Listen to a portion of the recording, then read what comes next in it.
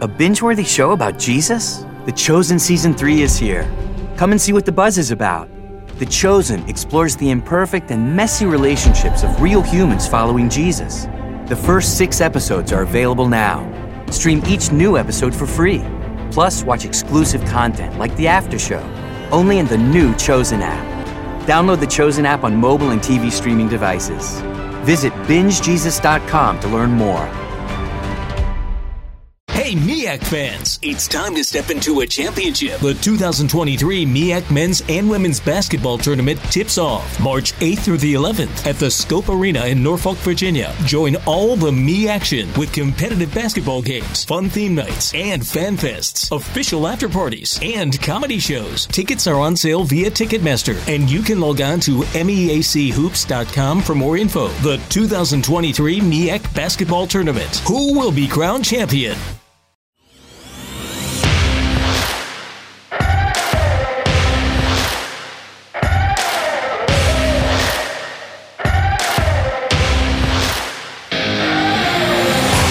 Welcome to the Fantrax Toolshed, a podcast covering all aspects of fantasy baseball to help you win all of your fantasy leagues. From dynasty to prospects to redraft, we got you covered. Now, here are your hosts, Eric Cross and Chris Clegg.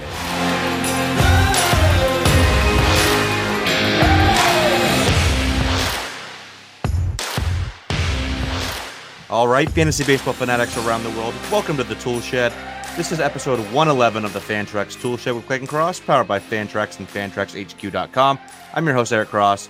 We have another fun episode in store today, and with me, as always, my 80-grade co-host, Mr. Chris Clegg. Chris, what's going on, man? Oh, not too much. Just another day in paradise talking baseball in the Toolshed. So can't get much better than this, and looking forward to a good episode today.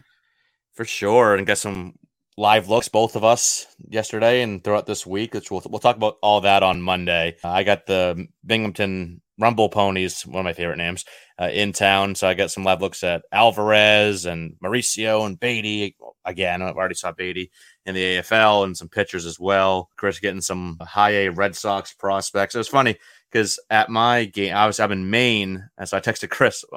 I can't remember if it was during the game or after, how cold it was, like low 40s. The wind chill was ridiculous. The wind was whipping around. Me and my buddy who came to the game with me were freezing. And I texted Chris. He's like, "Yeah, I got sunburnt." And I'm like, "Yeah, you suck." Like 40 degrees warmer down there, and then I won't say tropical. I don't think South Carolina is tropical, but like just the warmer weather down there in South Carolina. Yeah, we're rolling about 70 every day now, so it's been pretty nice. I can't complain. We're like trending in like the low to mid 50s right now, but it's just been so windy the last basically all of spring. So that definitely makes it worse than actually. If there was no wind, it would have been fine last night, but just that wind whipping around was just a little much. But we'll talk about all those live looks on Monday, like I mentioned. We got a really full episode today, more of a prospect heavy episode this epised. But before we get into all that, the usual housekeeping. You can find us on Twitter. Chris is at RotoClegg. I'm at AirCross04. And our show is at Fantrax Toolshed. If you enjoyed this podcast, please rate and review. Check it out on Patreon, which is patreon.com/Fantrax Toolshed for extra content from both of us, and our YouTube channel for plenty of live prospect video throughout the season. And of course, check out all the other great work we have going on at Fantrax HQ with multiple fantasy baseball articles coming out every single day. A lot of good stuff there. But let's get into this episode. Even though it is a prospect-heavy episode, like I mentioned, we're going to start on the major league side of things with a guy that some considered the SP1 overall this year. Not me. I have Corbin Burnes as my SP1. That's working out very well so far. But Gerrit Cole obviously was in that discussion. Didn't fault anybody for taking him number 1 overall. But through his first 3 starts, Cole has not looked very Cole-like. The one thing, you go to Savant page, the whiff rate is great. The whiff rate is actually up. I think largely in part to he ditched the sinker out of the cutter, which so far has a 53.3% whiff rate. So I think that has a lot to do with it. But everything else is just a lot of blue balls here. He's overall, the K rate's down, walk rate's way up. Spin rates are about in line with his spin rates last year. But man, Chris, Gerrit Cole has not looked good so far. Not at all. And it's kind of frustrating. I have him in Tout Wars, and somehow I'm sitting in first place in Tout Wars despite him being my first round pick.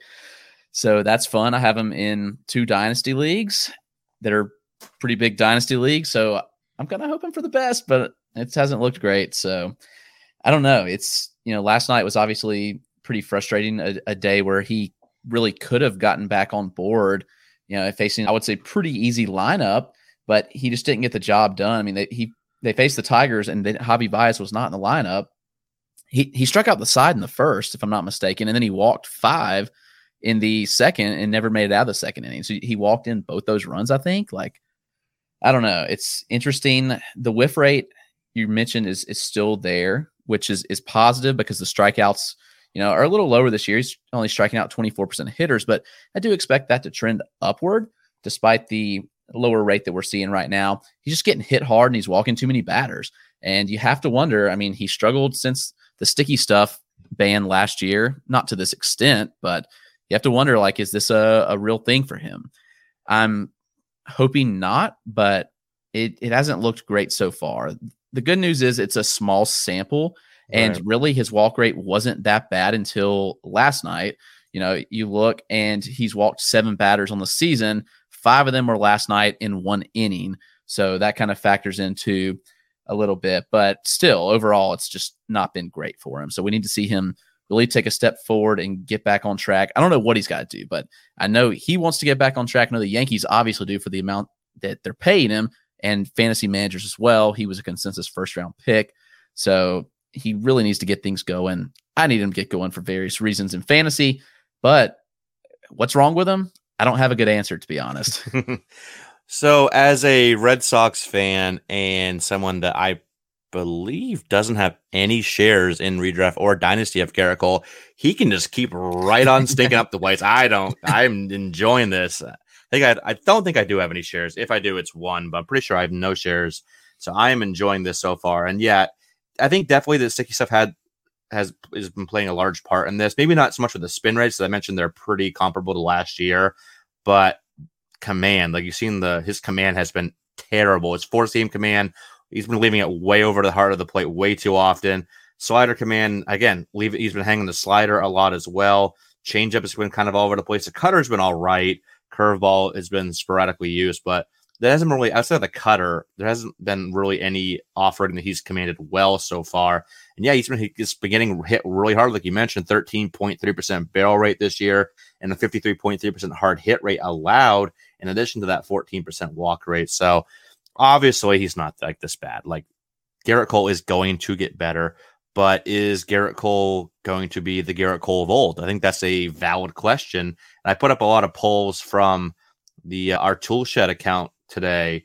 Is kind of saying, like, hey, who would you rather have between, I think I put up like 5 or 6 different pitchers. I get all different polls, but against Gerrit Cole. And a lot of people were still taking Gerrit Cole, but it was close. Like, I get it against Musgrove, 61% Cole. Against Webb, 61%. Cease, 66% Cole. Rodon, 59% Cole. Sandy, 62% Cole. Woodruff actually went 63% Woodruff. So it's definitely, I don't know if is he top 5 rest of the year, top 10, top 20? I don't know. It's a lot of red flags. You got to think he gets back to top 10. Maybe not SP1, but yeah, back in top 10 that's kind of where I was thinking. Like, yeah, that's why I was trying to take guys that are like around 10th, give or take, like 8 to 14 range, and for those polls. Yeah, I think that's fair. Definitely top. He's still a fantasy ace. I'll say that. Yeah. Would you move him from Musgrove right now in a dynasty league? Dynasty, no. Redraft, maybe. But dynasty, I still would prefer Cole. But can we just for a second talk about how freaking underrated Joe Musgrove? Hey, listen, I had him top 10. I had him top 10 preseason, so I was on board, and we talked about this in an episode where why were people still discounting him after what he did? Like, he was a significantly different pitcher after his move to San Diego, and it was clear. Like, all that was made very clear last year with what he did, and people just weren't buying in. I don't get it, but you're right. I think that he's easily an ace in my opinion. Oh, and people were trying to discount like what he did. He had 3.18 ERA in 31 starts last year, 181 innings. So he 8 innings up. upped his strikeout rate significantly. He had 203 strikeouts in just those 180 innings. He's probably going to throw close to 200 this year. Yeah. And I don't see why he doesn't post 225 strikeouts with an ERA close to 3. Like, his whip right now is 0.74, and last year it was 108. Like, I think he's going to have a whip close to 1, which this is all ace level stuff. Like, he is the best starter in the Padres rotation, and I don't think there's a question about that. Nope. I totally agree. And the one thing I think I could pinpoint, or the only thing I could think of actually as the why he's still getting underrated, is like, he doesn't have like that one huge like whiff rate pitch, right? Like, he doesn't have like, you know, the McClanahan and the Cease whiff rate stuff where like, ooh, look at that, that's sexy. It's like, you know, a lot of 30 some odd percent, you know, whiff rate pitches, but he has 6 offerings that he uses at least, like, I think it was the lowest was like 8% or something like that he can mix very well. So yeah, I think that's the only thing I could pinpoint. But yeah, he is, you know, maybe he's never gonna be top 5, but definitely right around top 10. Absolutely. And I agree. He is the best pitcher in that San Diego Padres rotation for fantasy purposes. And I don't think it's that close. No, Darvish is way too inconsistent, in my opinion. Yeah, Darvish, I think I'd have to pull up my pitcher rankings here, which I actually can. I think Darvish is in the 30s for me. Snell like in the 30s or 40s. And yeah, Musgrove for me is right now, right around top 10 overall. Let's see. I have Musgrove 10. Next on the list, I got to scroll a little bit. Darvish actually at 40, Minaya 43, Snell 44. Yeah, so it's not even close. Like Musgrove, and those are all good arms, obviously, but Musgrove is better and more consistent, much more consistent than any of those arms. So yeah, if you can go and get, like, if you could trade a Garrett Cole right now and get a Joe Musgrove and get like a solid second piece, maybe get like a buy low and like a Kirilloff or a Vaughn thrown in there as well, I think that'd be something I might entertain in Dynasty Leagues for sure. The other bit of MLB news here, Josh Staumont in Kansas City has gotten the last 2 saves, which I think everybody that drafted Scott Barlow fairly heavily, including myself, I do have a few shares of Scott Barlow. Looks like they're using him more on the high leverage, 7th, 8th inning, when you need outs type of role, and going with Staumont in the 9th. He's gotten their only 2 saves so far. So it looks like it's a little changing of the guard there in Kansas City, Chris. If you haven't been paying attention, his velo was down 5 miles an hour last night. It has trended. This is Barlow, not Staumont. Sorry. Barlow's velo has trended downward all season, every game. And last night he was sitting at 90 as opposed to last year at 95. He may not be used in high leverage situations for long if he ain't on the mound pitching, which highly concerns me. I do think it's Staumont. I don't have much Barlow. I drafted some Staumont late, just in speculation that he could earn the spot. But yeah, I think it's becoming more and more clear. I think that Staumont's going to earn the 9th inning versus Barlow's just kind of, while he hasn't been terrible this year, I mean, he's actually been pretty good. He's a 1.59 ERA, but that velo just really, really scares me. And that drop is not nothing. Like, that's a huge drop in velocity. So I think those things have to be monitored very, very closely. So yeah, give me Josh Staumont. He's probably out there in leagues. Like, I would go out. He is. I looked earlier. As I still have I have a couple leagues over on Yahoo, which obviously is much more redraft focus over there. And I believe he was like 18, right around 20% rostered as of, I think it was late last night when I was looking. That's probably gone up. He's probably to mid to upper 20s now, but yeah, he's still available in at least 2/3 of leagues for the most part. So yeah, definitely go out and get Staumont, because I think he could be, solid the back end RP2. Yeah. I think that's definitely fair. He gets the strikeouts, not elite strikeouts, but he gets a good strikeout rate. And with Barlow, real quick, 5 miles an hour, like if it was 2 miles an hour, I'd be like, all right, it was short in spring training, still ramping up, but 5 miles an hour makes me think that there's an injury here and he's going the IL pretty soon. Yep. Doesn't it? I'm not confident that he's on the mound much longer. Yeah, like I said, 2 miles an hour. Okay, ramping up, whatever. But yeah, 5 miles an hour. That's not just ramping up. Like that's looking like significant. Yeah, that sounded like maybe something. I don't know, elbow, shoulder, who knows? But forearm. But yeah, I almost be willing to bet some money that within the next week or two, that Barlow might be on the IL for whatever reason. So. All right, moving over here to the prospect side of things. We have a lot of prospects I have to talk about today. Some prospects to stash, some early season standouts, some notable prospects that are struggling so far. So let's start with prospects to stash in redraft leagues. both Chris and I have put out articles about this topic. Chris over on Fantasy Pros, I think it was right before the season, if I recall correctly, and then me last week on Fantrax HQ, and in my weekly prospect update that'll come out every Tuesday on Fantrax HQ. I'll have an updated top 10 in there as well, so check that out too. So we figured we'd go over that real quick here.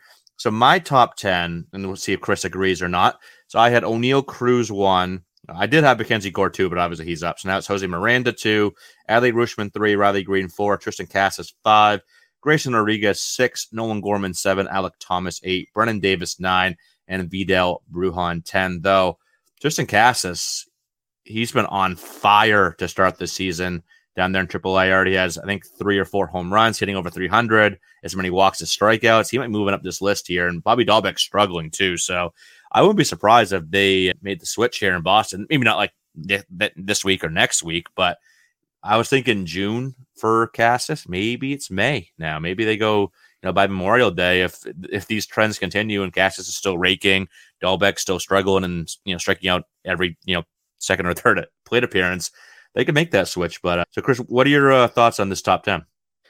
I think it's good. I think O'Neal Cruz should be ready before long. He's getting actually work in the outfield, which is interesting.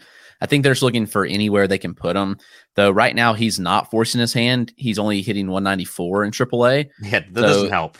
No, if you want to earn your spot on the major league roster, that's not really the way to go. The contact rate's below 70% right now, and he's striking out 27% of the time. The good news is when he's been on base, he's stealing. He's already stolen 4 times this year, been caught once.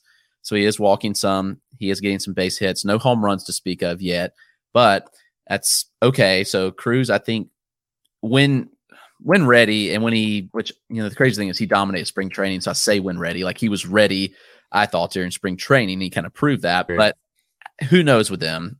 Miranda, I think, is a good second option for sure. He's kind of struggled as well, actually.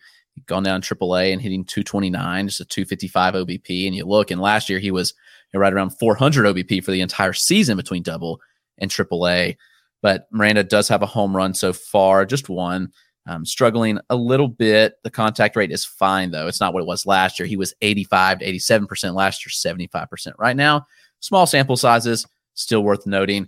But with these guys struggling right now, it's not like they're forcing the major leagues team's hands to get them up on the roster, which can be a little bit concerning, I think, because when you're not really dominating, the team doesn't have much of an incentive to bring you up. And it feels like both these clubs are ones with the Pirates and Twins are ones that will kind of hold them back until they can't anymore. So I think that's worth watching for sure.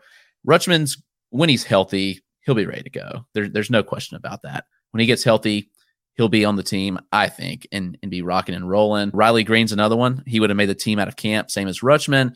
But the biggest thing with them is health. Once they get healthy, they're fine. I think Casas is well on his way.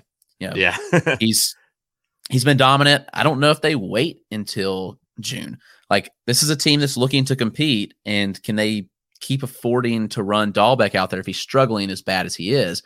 And Casas is forcing the hand, unlike everybody else. So he's one that could be up before long, and I wouldn't be surprised if he is. So that's a good one. He may bump to number 1 on this list if we did it in a week. If we re-ranked him in a week, I could see him being number 1. Grayson Rodriguez is another one. I don't like, what does Baltimore want to do? Is he ready? Absolutely. What does Baltimore want to do? Well, not so sure. So that's my concern with him, is that they just kind of hold him back until they don't have to worry about it anymore. Like, they're going to try to get as much team control as they can, I think. Gorman, forcing hands too, but where does he play? That's what it really comes down to with Gorman. I don't know how he fits in this lineup, even though he is, he's doing everything you want to see, and he's probably the hottest hitter in the minor leagues right now. How he fits in the lineup, I'm not totally sure. It could take an injury to get Gorman in, but I mean, obviously first and third are out.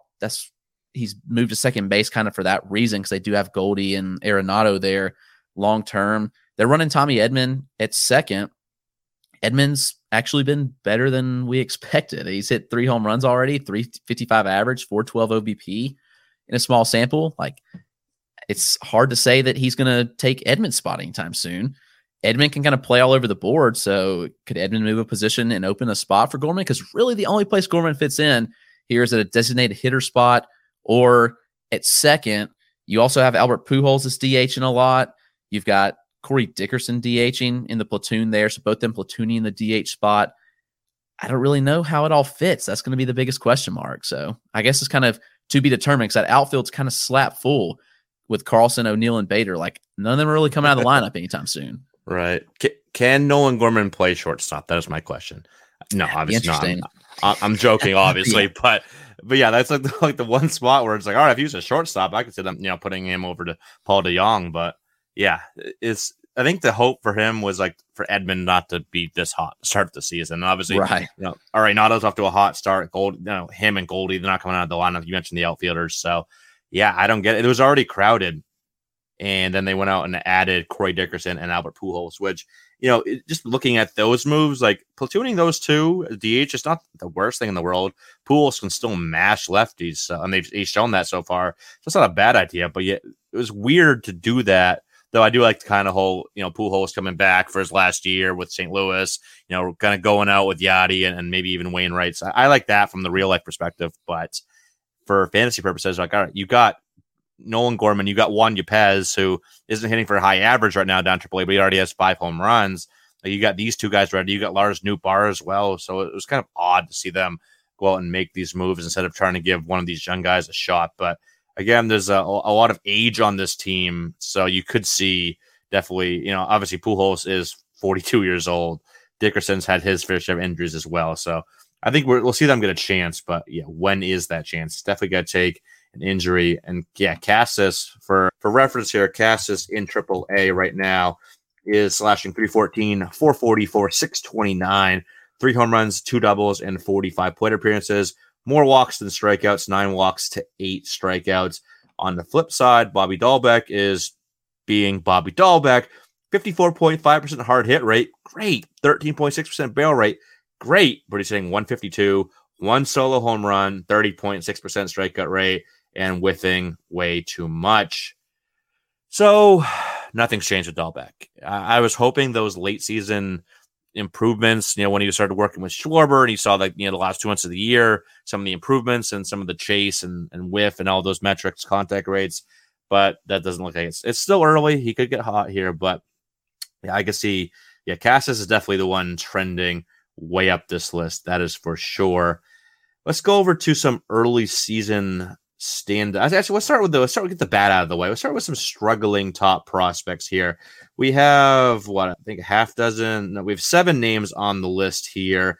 We got Nick Pratto, Brennan Davis, Anthony Volpe, Jeter Downs, Garrett Mitchell, Reginald Preciado, and Cade Cavalli here that are all, notable top 100 type prospects, but off to not so great starts to the season. And there's a common trend here with, at least with the hitters, it's way too many strikeouts. And Preciado, let me just show you, say this stat here. Preciado, he's still 18 years old in low A, so it's a little bit of aggressive assignment. 38 plate appearances, 22 strikeouts. That's a 57.9% strikeout rate. Obviously, that'll come down, but the fact that he is striking out way too much, so is Pratto, so is Jeter Downs. Jeter Downs, again, is still Jeter Downs this year. Are we just out on Jeter Downs at this point, Chris? Because not only is he not producing at all, he's been terrible, actually. He's obviously, we got Nick York and Marcelo Mayer and others coming up that are just going to pass him. They already have in rankings, obviously, but they're going to pass him on the depth chart as well. So I don't see any. Maybe if he gets traded, but even then, I don't even know if he's a major league starter anymore. Yeah, that's really the question. I just wonder if he's just bench depth for a team. He's just really gone downhill and it's sad. I was always very high on Downs for a long time, but he just can't hit a breaker, and people have figured that out, and that's the results are showing. So Downs is kind of like a non-prospect for me at this point as he continues to get older, and he's not really making any noise at all. Like, he's not forcing anybody's hand at all. While it's a little better this year than it was last year in AAA, still not great. He's still a sub 300 OBP. He's still striking out way, way too much. His contact rates, it's even worse than last year, 51.2%. That's atrocious. Is not good. It was 63% last year, 51.2%. and a 44% K rate. Yikes. Major yikes. It doesn't even matter what kind of tools he has from a power speed standpoint. If you're not making contact, it just really doesn't matter. So I'm concerned he's not walking much at all. I just don't think he's much of a prospect anymore. While I'm hesitant to write off a 23-year-old, it's really hard to see him doing much when you see all these other Red Sox prospects ascending upward that are, I would say, passing him very quickly. Yeah. I'm not saying I'm 100% out, but I got one foot out the door and the second foot is doing one of those like wide receiver toe tap drags on the sideline. So it's like barely in still. Yeah. Like you and I both saw him out in the Arizona Fall League. I saw him in the minor leagues here back in, I don't even remember what year it was at this point, but yeah, I've just never been impressed by him. And yeah, he can mash fastballs. We saw he took a Bobby Miller fastball at the right center field for the home run out in the AFL when Chris and I were out there. But yeah, he cannot hit anything that's a non-fastball. Nothing off speed, no breaking pitches. He just cannot hit it. So yeah, he's outside my top 200 now, and he might even be followed. He might even be closer to like 300 by my next update, which will be in like next couple of weeks or so. But are these other guys, Chris? Are there any? We talked about Prado. I think we share similar thoughts on Prado, where kind of like with Downs, he's gotten passed by Vinny Pasquantino, and he's still striking out way too often. And he's definitely, if you can capital, and I wrote this in my, what article is it? Oh, my Dynasty kind of stock report for Fantasy Pros, that if you can capitalize on his resurgent 2021, plus the fact that he actually does have, I think it was 3 home runs and 2 steals so far, kind of take those and use those as leverage to try to get, whatever, another piece that you might need. I'm definitely looking to sell Prado right now because the K rate is just, I think he's still going to be a major leaguer. It's not like Jeter Downs level, but I think he's going to be more like a 240 type of hitter. Well, Pasquantino is the guy to definitely target him. He is off to a slightly sluggish start to the year, but definitely Vinny P over Prado. And I'm definitely looking to, if I have any shares of Dynasty, I'm looking to sell those before everyone realizes that K rate has always been an issue, and it's still an issue here in 2022. Yeah, and the good thing that Prado has going for him is that he's got a good glove, which is going to benefit him. His glove's definitely better than Pasquantino, but even Pasquantino has struggled a bit this year. So the difference is that Prado struggled last year too, minus the basic stat line that you look at when you look at the home runs. His contact skills were not good last year. Like they're borderline, like where he's going to post a sub 60% contact rate in the majors at this point. I mean, he's at 60.8 this year in AAA. He was 63.8 last year in AA and 65.6% in AAA last year. Those are all concerning. The strikeout rates continue to move up. His walk rate has gone down this year, though. Consistently he's at least at 10% for his career. Most every stop, just 7.1% right now. But he is trending in the wrong direction. He's got big power, but you're right. The batting average is concerning. So that's a concern for me as well. I don't know what kind of player we're looking at. Like, is this like a Dahlbeck with a better glove? I don't know if Dahlbeck can even hit 240 or 250. So, right now it's hard to say, but he's just, this feels like to me, he's becoming a true 3 outcome type where he's going to take a walk, strike out, or hit a bomb, which doesn't play well. The good thing is for fantasy, he's going to sneak some stolen bases in. Yep. Last year he stole 12. He's got decent speed. So he's probably looking at like 6 to 8 in the major leagues. He's got good instincts on the base. So I don't know. It's hard because I think he can be a huge batting average liability for fantasy. You know what name popped into my head the other day when I was thinking about Prado? And this is not a direct comp, but I'm getting some Evan White vibes here. I can see that. Not a direct comp, but similar profiles to a degree. Yep. And obviously Evan White has gone from a couple of years ago, he was the hot, almost kind of like what Prado is now. He was the hot like first base prospect that can come up, do some power, some speed, good glove, and then look what he's done. He had major strikeout issues at the major league level. Obviously, he's been hurt as well and hasn't played in a bit. But I'm not saying it's going to be Evan White 2.0, but I don't know. I'm starting to wonder here if Prado just never fully makes it, and especially with guys like they're trying to get Melendez into the lineup, who I think is a slightly better bat, and Vinny P, who is a much better bat. It might just be all right. Those two pass him, and what do we do with Prado? So. Yeah, definitely trending. Another one here that I want to mention, Garrett Mitchell. And like I said, this one stings for me. As I've been beating the buy low Garrett Mitchell drum here for the entire offseason. And I'm not saying I'm out, but it's very discouraging to see the same issues that plagued him at AA last year, that they're still there this year. Through his first 37 plate appearances, 40.5% K rate, no home runs, only 2 extra base hits, a double and a triple, 242, 324, 333 slash line. And then the worst part, a 54.5% contact rate. So again, striking out too much. Contact rate is terrible. I don't know. I still like those raw tools, like the raw power, even though the ground ball rate is still extremely high. The speed that's there. I don't know. I that's why I'm still at least a little bit in, but this has not been a great start to the season for him.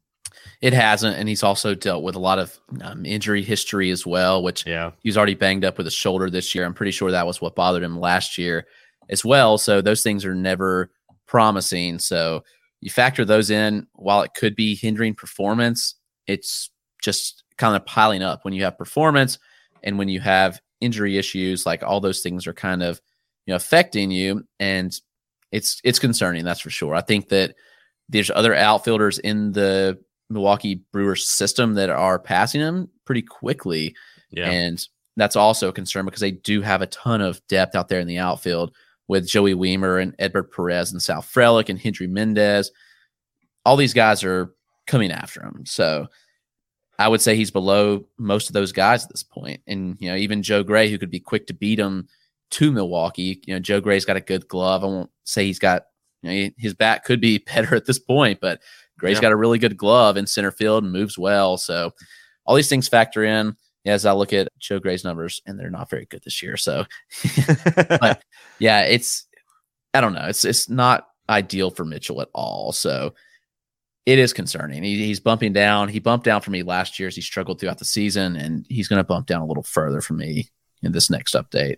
Yeah, same here. He might be outside my top 100. Definitely at best back in top 100, but probably outside of it at this point. The last two names here, Brennan Davis and Anthony Volpe. Volpe's the one on this list that I'm not worried about at all.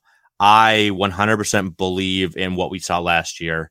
I believe in the tools. I believe he could be plus hit, plus power, plus speed, plus being in Yankee Stadium and that great lineup. I just think there's a fantasy dynamo here waiting to happen. So I'm not worried that he's off to a sluggish start at AA. He's still kind of young for the level.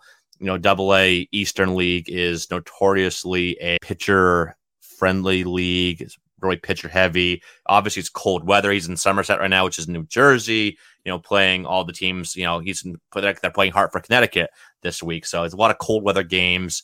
Not surprising. I think he's a warm weather kid, if I recall. Is he from Florida? I want to say, let me pull that up. Off the top of my head, I couldn't tell you, but I'm pulling it up. He is from, okay. No, scratch that. He's actually from New Jersey. I remember that. Yeah, Del Barton. Okay, so scratch that. But still, it's still cold weather, whether you're used to it or not. It's hard to get going. I said the game last night I was at was just cold and drizzly and miserable. So I'm not worried at all. But Brennan Davis, I tweeted about this. The contact rates, it's a lot of the issues that he had last year are there again. Lower contact rate below 60%, K rate close to 30%. I think he's still top 25, but I bumped him down. I think he's 23rd, 24th in my rankings right now. So I think he's 260, 25 home runs, and 5 to 10 steals. Is that good? Yes. Is that top 10 where I had him for a good amount of time? No, I don't think so. So he's another one where if you can still sell him for top 10 prospect price tag, I definitely would look to do that. Yeah, I don't disagree here. I think that there's some concerns with the contact skills, and we saw that beginning last year when he bumped to AA. He dominated in the lower levels, which was kind of to be expected. But then as he bumped to AA, and he even young for AA and AAA, we saw some holes in his swing. I guess as the strikeout rate did balloon, while his strikeout rate was a little better in AAA. Actually, the contact rate did go up. It's still not ideal, and this year the strikeout rate is coming back. Good thing is he's walking at a high clip, so that obviously gives you slight benefit there. He's hitting the ball hard again this year so far, pulling it pretty heavily, actually, more pull heavy, but we're not getting those great results that we want to see from Davis. But I do think I can come around. It's just 50 plate appearances, 2 home runs so far. He's been caught stealing a 214 average. I still like Davis, but like you, I think he's probably a prospect that is more in the 10 to 20 range in the top 10, maybe even outside the top 10. Outside the top 20. But it'll be interesting to see how he progresses. He's still young, just 22 years old. So give him the benefit of the doubt, and I think that we can see him bounce back. But again, now the Cubs have Seiya Suzuki out there, and so there's less of a push for him to be promoted, even though I think they're still playing Jason Hayward every day. So it's not like anybody's blocking Davis at all. Jason Hayward, he's always going to be playing every day somewhere for some weird reason that I can't figure out. But and with Suzuki's emergence and dominance, that's why I had Davis. I think it was lower than that top 10 stash list, 9th or 10th, just because he is struggling and they don't have an immediate need for him. The Cubs are actually doing pretty well right now, better than expected, I should say. But I'm gonna do. Okay, let's do a little would you rather. Okay, I gotta fit one of these would you rathers in every episode here. Put you on the spotlight here, Mr. Clegg. Dynasty League right now. Who would you rather have, Brennen Davis or your boy Miguel Vargas? I just feel like Miguel Vargas would be more consistent. So I tend to lean there, but I do think it's close. They're kind of some different players, but I trust Vargas's feel to hit a little better, and I think the power is emerging. So it makes me lean that way, but I understand the upside is a lot higher with Brennen Davis. Is it though? I don't know. maybe a little bit, but I don't know. I think they're similar power speed guys, and that's why I have Vargas ahead of my rankings now, but only by a couple spots. But Vargas does have sneaky speed. He does. He's very sneaky speed. All right, one more. I'll go with an outfielder this time. How about Davis or Alek Thomas? Still lean Davis. I think that Thomas is more the floor player, though, so it's close. I understand that they're different type of players, but while I do think Thomas is on the rise and will be up soon, I'm going to lean with Davis here. I lean Thomas, but it's close. Yeah, Davis definitely has more upside. Thomas, higher floor. You got to balance that out, but I will lean Thomas. But all right, let's go ahead and hit a quick break here. We'll go back on the other side and get into some more positives here with some early season standouts, both on the hitting and pitching side of things. A lot of fun names to talk about here, so don't go anywhere. We will be right back.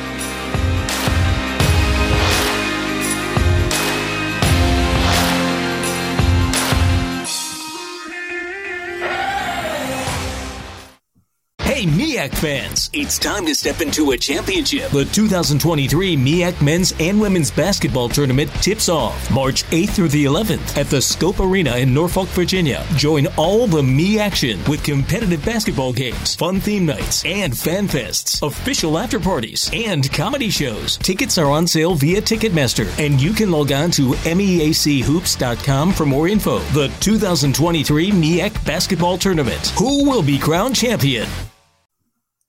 All right, welcome back from the break. Let's get in some early season prospect standouts now, and there are a lot of them. A lot of guys off to hot starts here. We got a bunch of names on the list. We won't go super in depth on all these guys, obviously, but we'll talk about a lot of them. And starting out, there's something that warms my soul to see so many Red Sox names on our list here, and Nick York is not one of them. We got I always gonna butcher the name.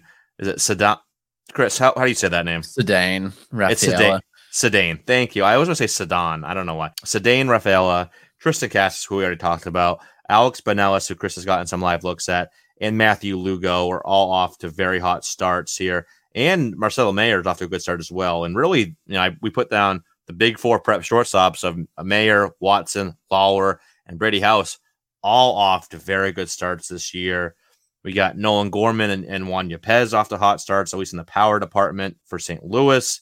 Matt McLean off to a really hot start, 2021 FYPD guy who looks like he might be underrated at this point, off to a good start out there in Cincinnati. And Emmanuel Rodriguez, who kind of lost some of his prospect luster over the last couple of years. He's off to a really hot start this year and walking a ton here. But let's start with those Red Sox guys here, Chris. Rafaela I think he's still the only prospect with 4+ home runs and 4+ steals in the minor leagues right now.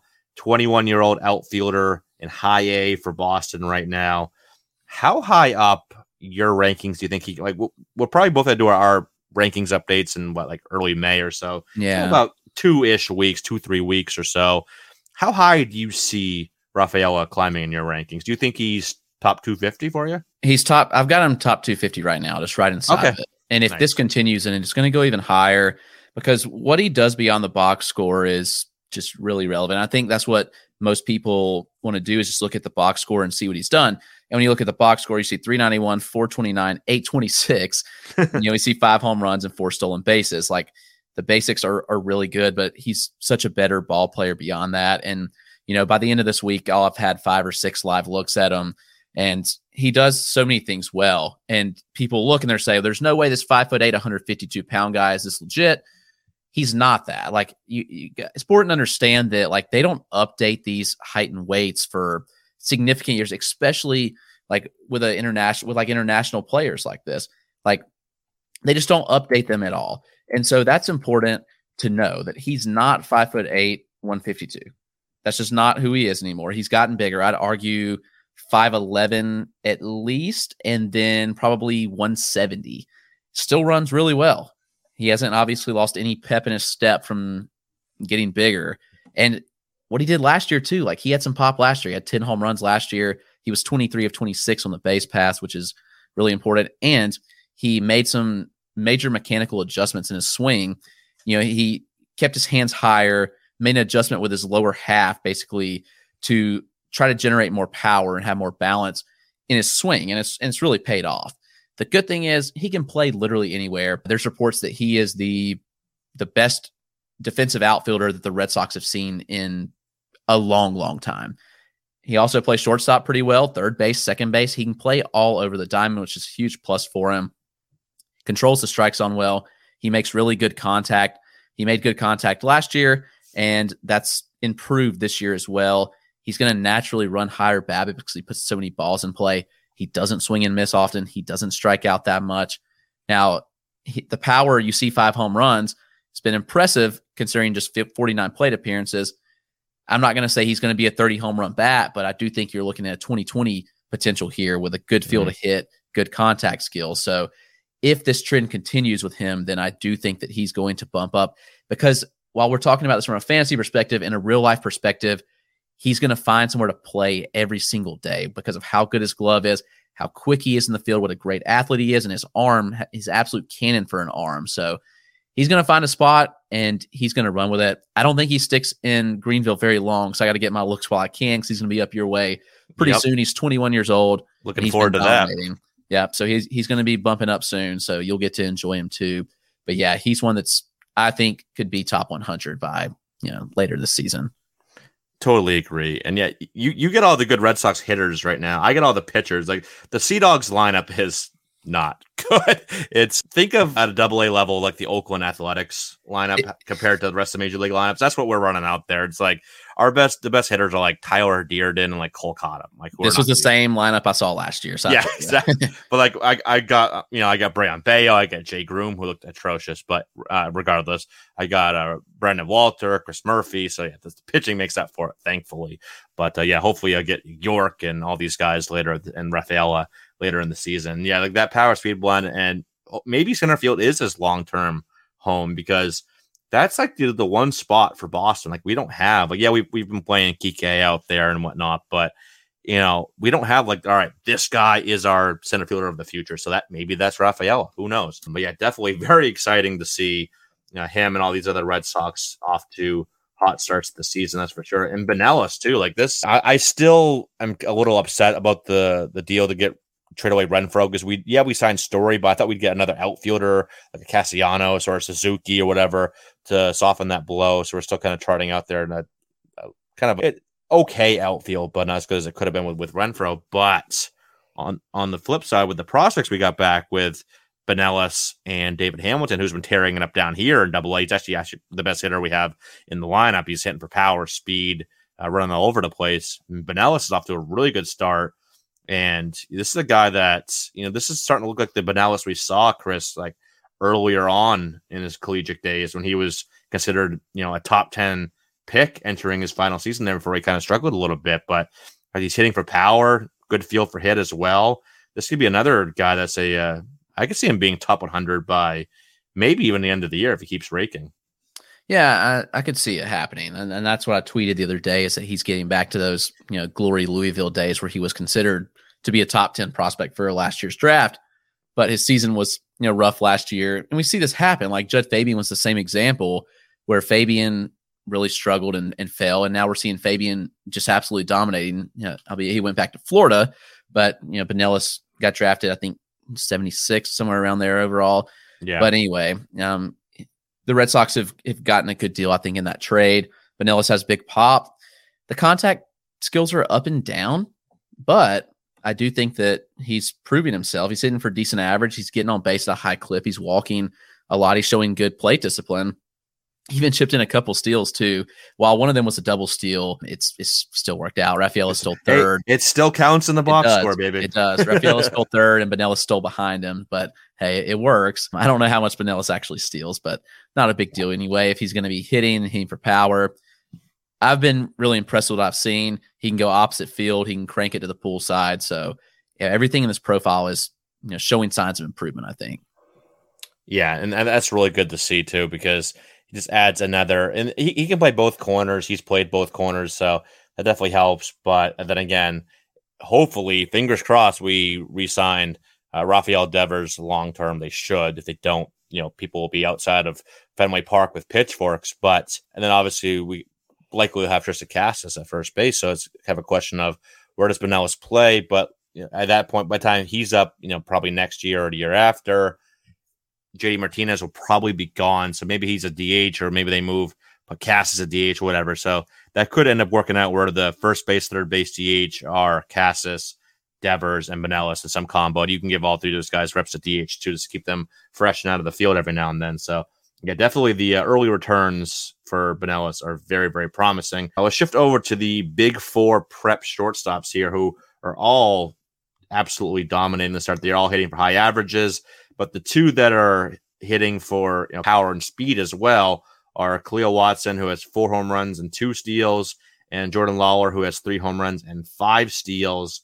Now, obviously, you could rank these 4 any which way back in, when we were doing FYPD rankings, and I wouldn't have had an issue with it. And you saw probably all 4 of these guys at one point being ranked number 1 out of the 4. But for fantasy purposes, Chris, I'm starting to wonder, is there a slight separation here? And I've adjusted this in my prospect rankings. The 2 I have the highest right now are Watson and Lawler. And again, still all very close. They're all very, very talented. Love them all.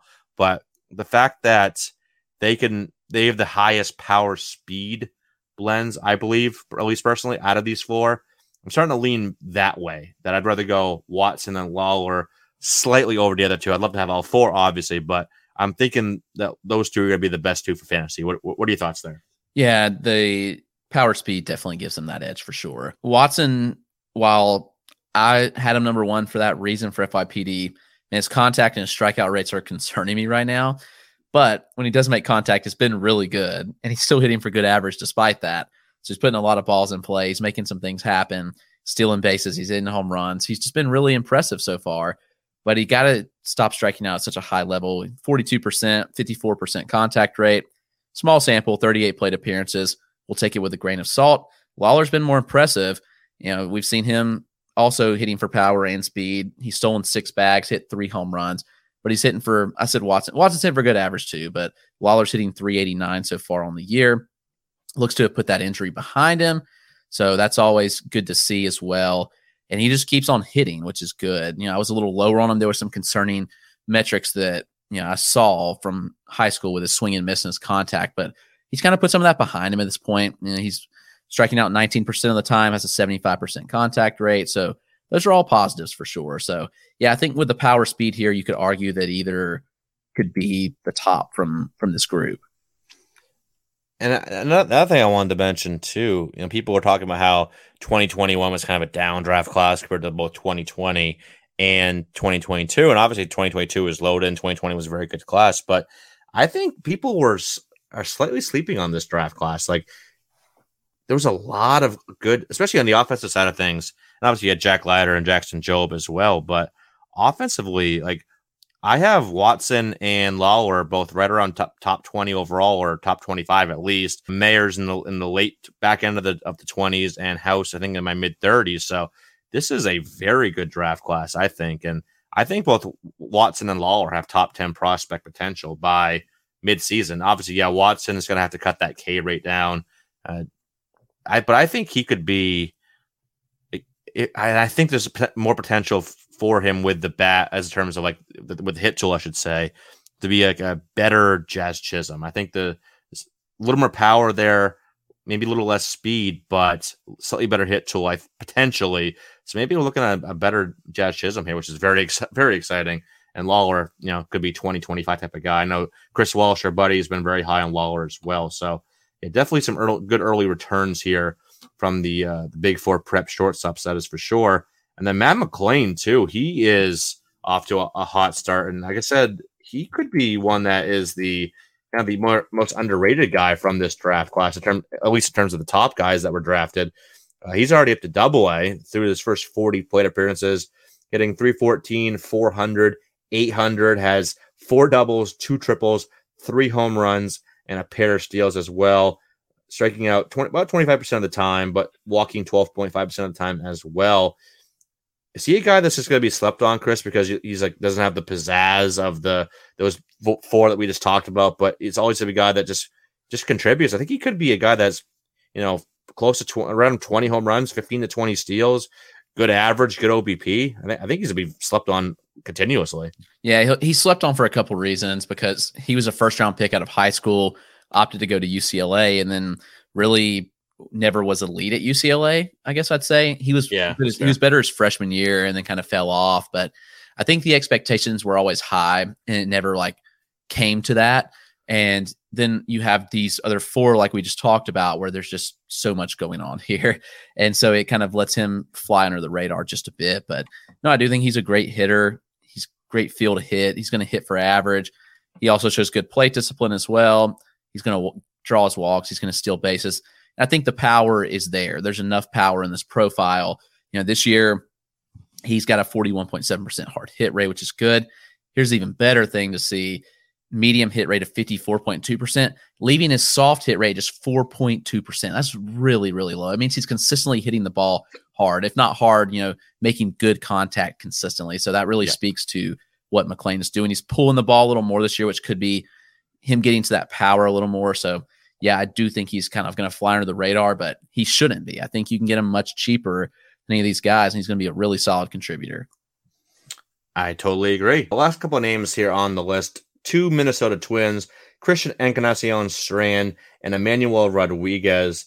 It's funny. I thought Rodriguez was older than he was. He's still only 19 years old, but he's off to an awesome start to the year. He's doing everything well offensively down there in low A. 41 plate appearances, 321, 537, 786 slash line. He's got 12 walks to 9 strikeouts, 29.3% walk rate, and also has 4 home runs and 2 steals as well. And then Encarnacion Strand off to maybe even a better start, 450, 476, 875 slash line in 42 plate appearances up in high A, 2 doubles, 5 home runs, and 2 steals. Only walking 4.8% of the time, though, so a little aggressive there, but definitely 2 prospects on the rise. I could see both these guys being, I'm trying to think where I would put them in my rankings here.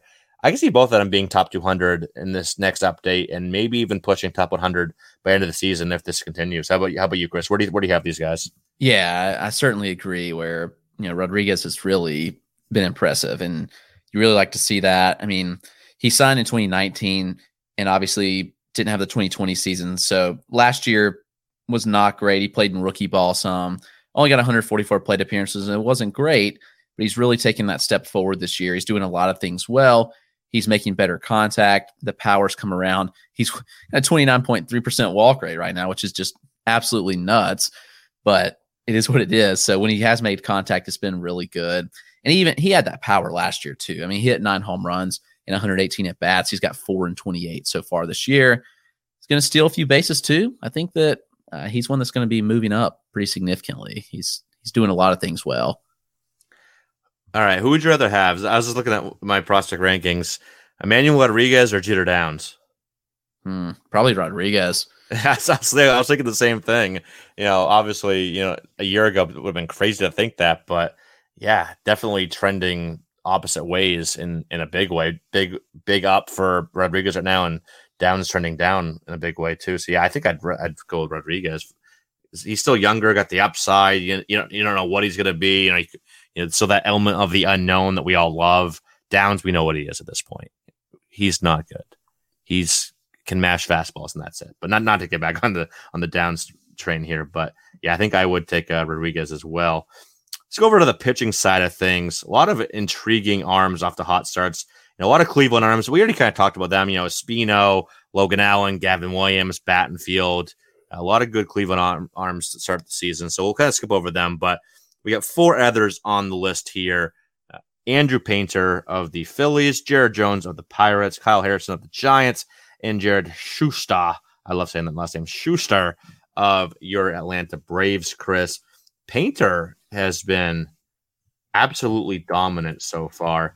It's only been 7 innings, 2 starts. I get that, but 0 earned runs, only 3 hits, 3 walks, and 16 strikeouts. So he's the big 6'7" righty. Got the really good 4-pitch mix here. Solid command at least for his age as well, relative to age. So he's a guy that I think could be just as good. People were kind of going after Jackson Jobe, but I don't know if there's a big difference long term between Jackson Jobe and Painter. I think the upside is very comparable with these two, and obviously you can get Painter for a much lower price right now. It won't be a low price, but lower than Jobe.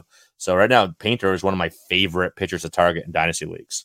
Yeah, I think so. I think he's already more polished than Jobe. Jobe's definitely got great stuff, but Painter's got the better command, and he had great command coming out of the class, and that's been obviously really good too.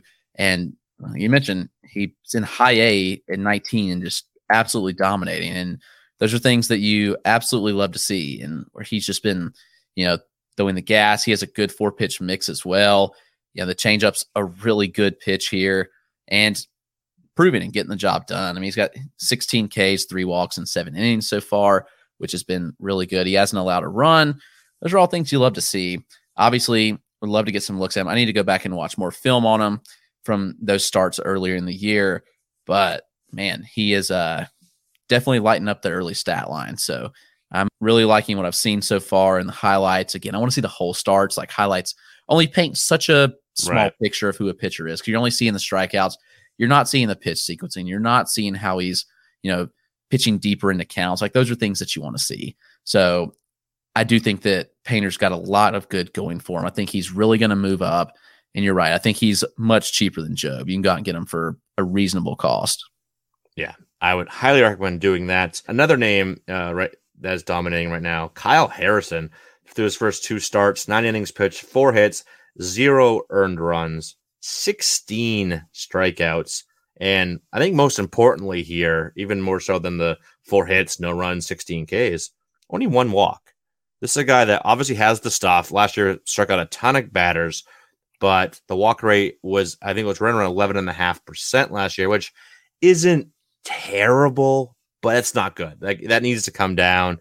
And so far, again, 2 starts, 9 innings, get it. But the 1 walk is very encouraging, because if he can drop that walk rate down even to 7-8%, that's kind of considered average, right in that range. If you can get down to that range, Kyle Harrison's a top 50 overall prospect, hands down. Oh yeah, no, I certainly agree. I think that he was already top 75 for me preseason. He showed a lot of good last year. He was really, really dominant. And we're seeing even better results this year. He's got a negative FIP right now. It's kind of nuts. Yeah, a negative when your FIP has that little horizontal dash in front of it, that's pretty good. Yeah. So you mentioned that the Ks and walks are obviously there. His slider's just downright nasty. It's so good. I think he's a top 50 prospect. He was 75 for me preseason. No reason he doesn't bump up to top 50 if this continues. So yeah, I'm all on board with Kyle Harrison. Another thing to mention, how young he is. He's just 20 years old. He was dominating last year at 19, and we're seeing this really come forward this year. So I'm really excited with what I've seen with Kyle Harrison. Yeah, for me, he was 95 for me, just because, that walk rate was a bit concerning for me. So I had him a little bit lower than Chris did, but he was still 95 for me in my preseason update. And a little spoiler, I have him 57 right now. Obviously, this is still always adjusting, so he won't be 57th on the nose here when I do my update in a couple weeks, but yeah, definitely pushing top 50. And I can see him getting up in top 50. Absolutely. Chris, real quick, would you rather have Kyle Harrison or who's a pitcher in this range? Yuri Perez. I think Kyle Harrison, everybody's going to go with Yuri, but I'll take Harrison. I think he's a little safer. Yuri's got obviously tremendous upside, but I also think there's more risk than most people are willing to admit here in the profile. So I'll take Harrison in a close one. How about Harrison or Cade Cavalli? Harrison, much safer as well. Yeah. Cavalli, and he's like one we didn't even really talk about. He's off to a bad start this year. Already given up 8 earned runs in his first 2 starts, and I think it was 9 innings. So, yeah, Cade Cavalli, he's a guy I saw last year. And, well, he pitched, well overall. Like, the stat line was pretty decent. I forget what it was, but probably 2 earned and 6 or something like that. But command control wasn't the greatest. So, Cavalli might be a guy that gets limited by that. He'll probably be a guy that gets the Ks, but maybe he's a number 3, number 4 starter. Or maybe I think there's a little bullpen risk with Cade Cavalli as well. People don't want to admit, but I think I won't say more than 25% bullpen risk, but definitely a little bit of bullpen risk there for sure. Moving on here, Jared Jones, a couple of Jareds here. Jared Jones, Jared Schuster. So let's talk about them together since they have the same first name. Who are you higher on long-term here, Chris? Jared Jones or Jared Schuster? I think Schuster is the higher floor play. I think Jones has a lot of upside that we haven't really seen yet, but he was pretty dominant in high school and he flew under the radar. He went 44th in that 2020 draft. And then he wasn't great last year in low A, and he made 15 starts, 66 innings, 4.64 ERA, and a 1.47 WHIP. Struck out a ton of batters. He struck out 103 in 66 innings, which is good. The walk rate was honestly pretty good too. He only walked 34 batters, and this year we're seeing that improve even more. While it's just been 2 starts this year, still been really good. So he's one that hopefully I'll get to see. Greensboro comes down here to Greenville within the next 2 months. So hopefully you'll be getting to see him live. But yeah, the strikeout stuff has looked extremely good for Jared Jones. Very dominant. But to go back to Schuster, I think we're looking at a little higher floor here. The Braves went back-to-back years where they drafted Wake Forest pitchers first round with Schuster first round 2020 and Ryan Cusick, who they traded to Oakland in the Matt Olson deal, last year's draft in the first round. Schuster's now in Double-A, which we made a Double-A last year at the end of the season, and he's looked really polished in his 2 starts, throwing 10 innings, has 17 Ks to 2 walks, and a sub-1 WHIP and ERA is obviously really, really solid there. So, overall, both profiles look good. I'm willing to say that Schuster has a little higher floor, but I think Jones has the higher ceiling here. Yeah, I lean Jones just because I think there's a bigger gap between their ceilings than there is the floor. And yeah, I totally agree that Schuster has the higher floor. He's a bit more polished, a couple years older in Double-A. Jones down in High A, but yeah, I think I would lean Jones. And I'm a fan of the the Pittsburgh organization and their player development right now. I think they have a good team in place there, led by Ben Cherington. So I think Jones could be. I think Schuster will be a solid number 4 starter in the major leagues. But I think Jones could be a good number 3. So there's a little bit more upside there. He's got 15 Ks and 8 1/3 so far, only 1 earned run allowed and 3 walks. I said in High A, 1.08 ERA, 0.96 WHIP. So I will lean Jones as well. And I think that's going to wrap us up here. A lot of fun prospects talked about today. And of course, we'll have even more on Monday, including our live looks at a lot of fun prospects that Chris and I are at plenty of games this week. Definitely helps for me that it's school vacation week, so I can drag the kids to the game and not have to worry about bedtime, which is always fun. But again, that is going to wrap us up for this episode. Thank you to all the listeners for tuning in again. We hope you enjoyed it. You can follow us on Twitter. Chris is at RotoClegg. I'm at EricCross04, and our show is at Fantrax Toolshed. And check out all of our written work at Fantrax HQ, Fantasy Pros, or over on our Patreon. And join us again next time for more fantasy baseball talk. But until then, everyone take care.